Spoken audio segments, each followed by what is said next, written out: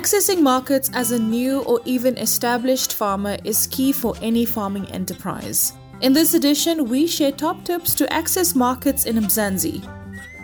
Now, while the COVID-19 pandemic was tough for many, for Keenan Jooste, it provided an opportunity to launch her own business. That good.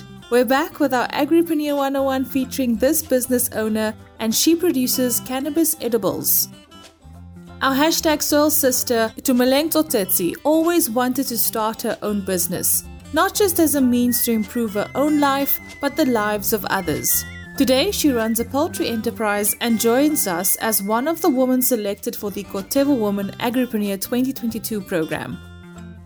And our farmer tip of the week comes from beekeeper Portia Morudi. This is Farmers Inside Track, supported by Food for Mzansi.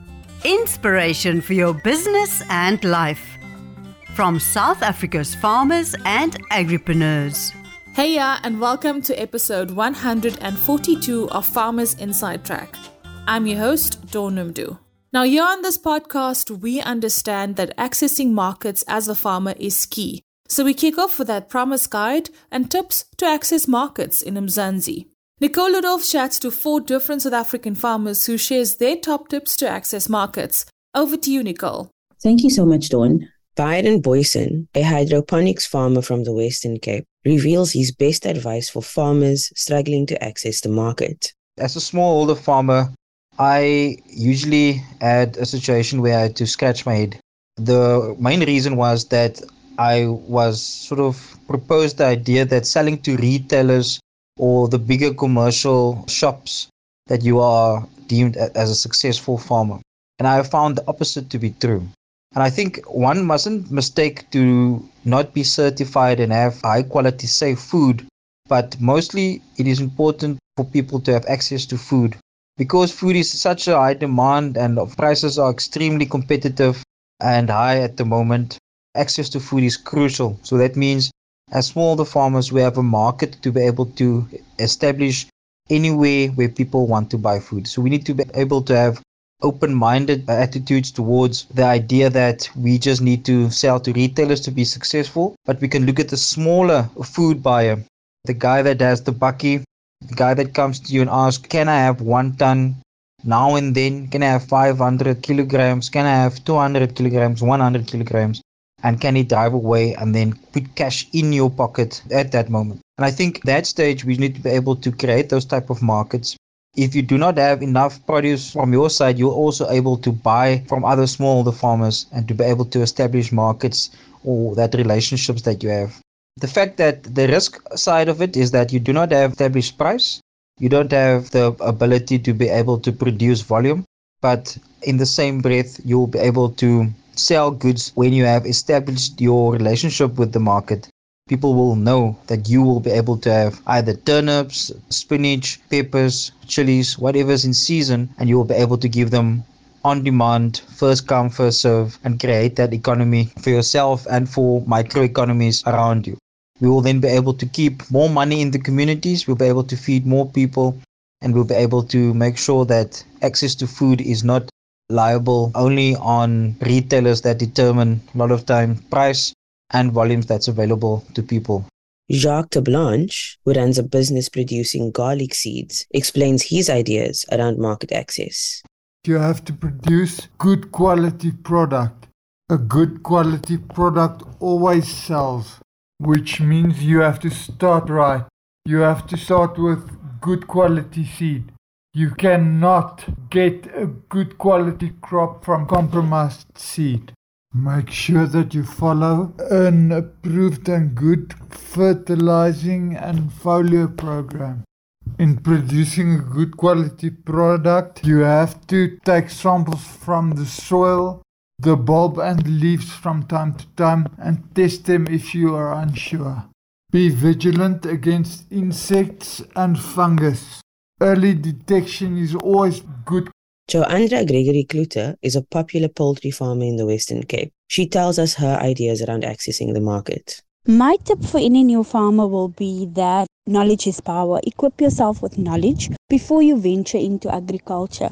And basically, if you don't live the lifestyle, you won't be able to make a living from it. Then finally, Daisy Moleka, the country's only commercial woman farmer in the rabbit industry, shares her knowledge on market access. Before you start farming, you need to check your market first. Who will buy your product before you can even plant? If you are in planting, if you are in rabbits, before you even breed rabbits. So my piece of advice will be, just check at your market who will be your buyers. And after getting to know your buyers, then you can start planting or you can start farming your livestock. Because it's of no use to start farming without you knowing who your market is. And it's so easy to access the market as long as you know your product and you know your market, who you will sell to. I will give you an example of my meat. I do a lot of promotions and a lot of meat tasting so that people can be familiar with the rabbit meat. So for me to get access to the market, I use that method, although it was not an easy method to use because I spend money to actually prepare the meat and buy the meat and slaughter. But for me, it's a marketing strategy to say, okay, let me slaughter or let me have meat ready for my clients to come and taste. And then after tasting, they become the clients, they buy. So accessing the market, it's very difficult. But when you know who your market is or who you will sell your product to. Thanks, Nicole. And great having you here on Farmers Inside Track. Daisy Moleka, commercial rabbit farmer, Byron Boyson, hydroponics farmer, Joanda Gregory Klute, a poultry farmer, and Jacques Terblanche. He's a garlic seedling producer. Now, while the COVID-19 pandemic was tough for many, for Keenan Jooste provided an opportunity to start her own business, That Good, a cannabis edible agribusiness. Now, Keenan, tell us about how That Good started. What sparked the idea? I just like baking and cooking. I like cooking. I really like cannabis. And then I found a way to kind of bring them both together. I watch a lot of sports and I hang out at my house a lot. Because I was smoking so often, eventually like your chest hurts and that kind of stuff. And I was like, surely I know there are other ways of ingesting cannabis. And then I kind of like started doing it by handing them out to my friends because that time we had to be in the house by like 9 o'clock or something. And so I couldn't hang out with my friends. So I would make some brownies and then drop it off and then make some brownies and drop it off here and there. Eventually, one or two of my other friends saw us tweeting on the timeline about these brownies. And then someone was like, no, listen, I'll buy them from you. And then eventually I was like, I can see people are interested in this. There's definitely a need for it. Because most of my clientele at the time being women, it's like a safety thing, like trying to find cannabis by yourself as a woman in South Africa, you're going to have to go and meet people in parking lots. So I was like, you know what, we could do edibles. It's easy. People can like manage them. And I know like whoever's buying, the safety is insured and stuff. And I'm like a bit of a control freak. So when I decided to start That Good, it was really just inspired by this idea of making cannabis accessible and then also just kind of wanting my friends to get as high as I do. I actually did all the design work myself. And because the whole idea was people could refer to cannabis as like That Good. So the whole purpose of that was no matter what product I release, I could just kind of like stick it in there. So you can do like That Good brownies, That Good treats, That Good gummies. It just made it more open. I actually designed it like 2 hours before we launched. It's crazy. Now, what are some of the challenges that you faced? Being able to find a delivery driver. At first, we used to do the deliveries ourselves. Like on a Saturday, we would bake everything and then do the list of stuff and then like go and do the deliveries. Because the business was growing, it got really hard to manage like a lot of the stuff. I was doing the admin, I was baking, I was packing.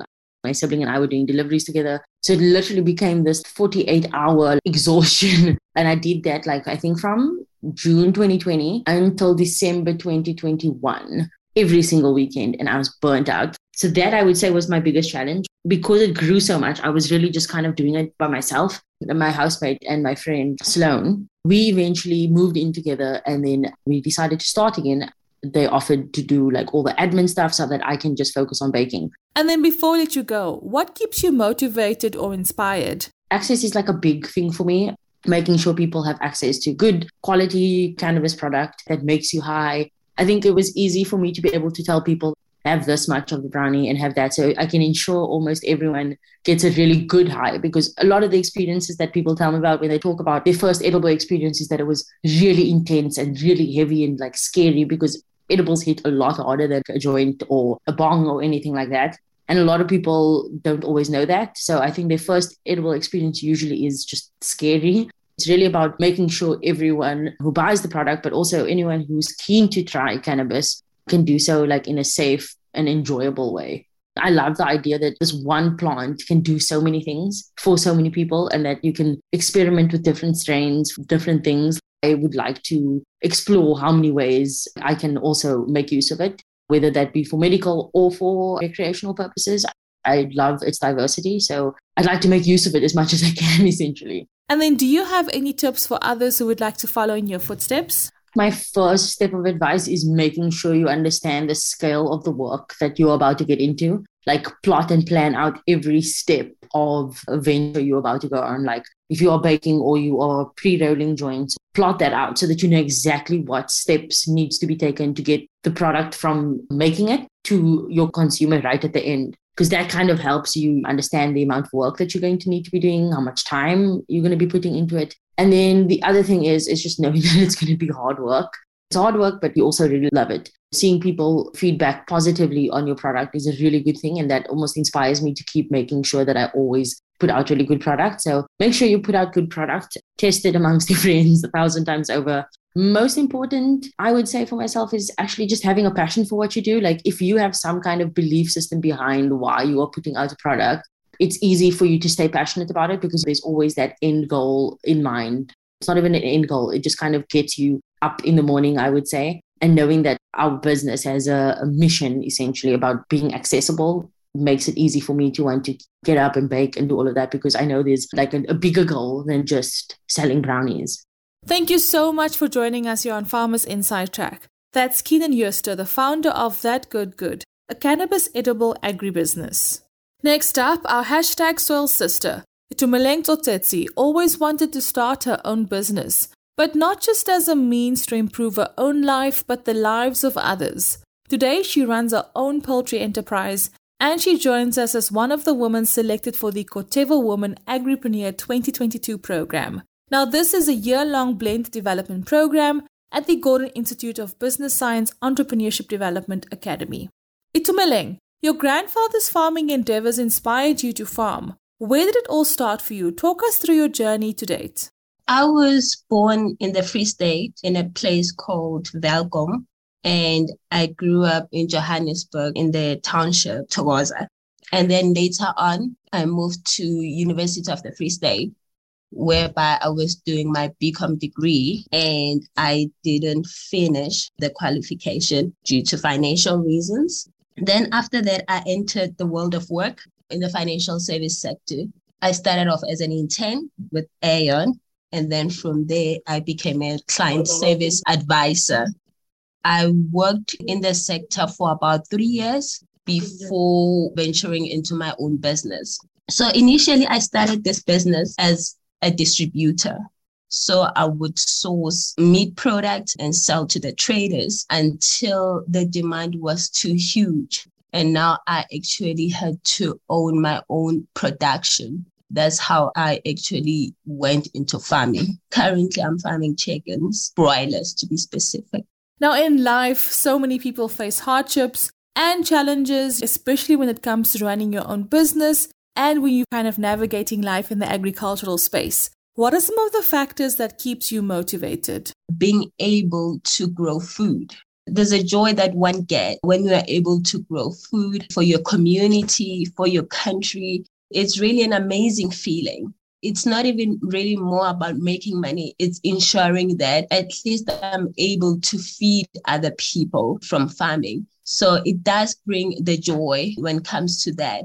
And I did apply for an import and export license, hoping to venture into other African countries as well. I'm really looking forward to that.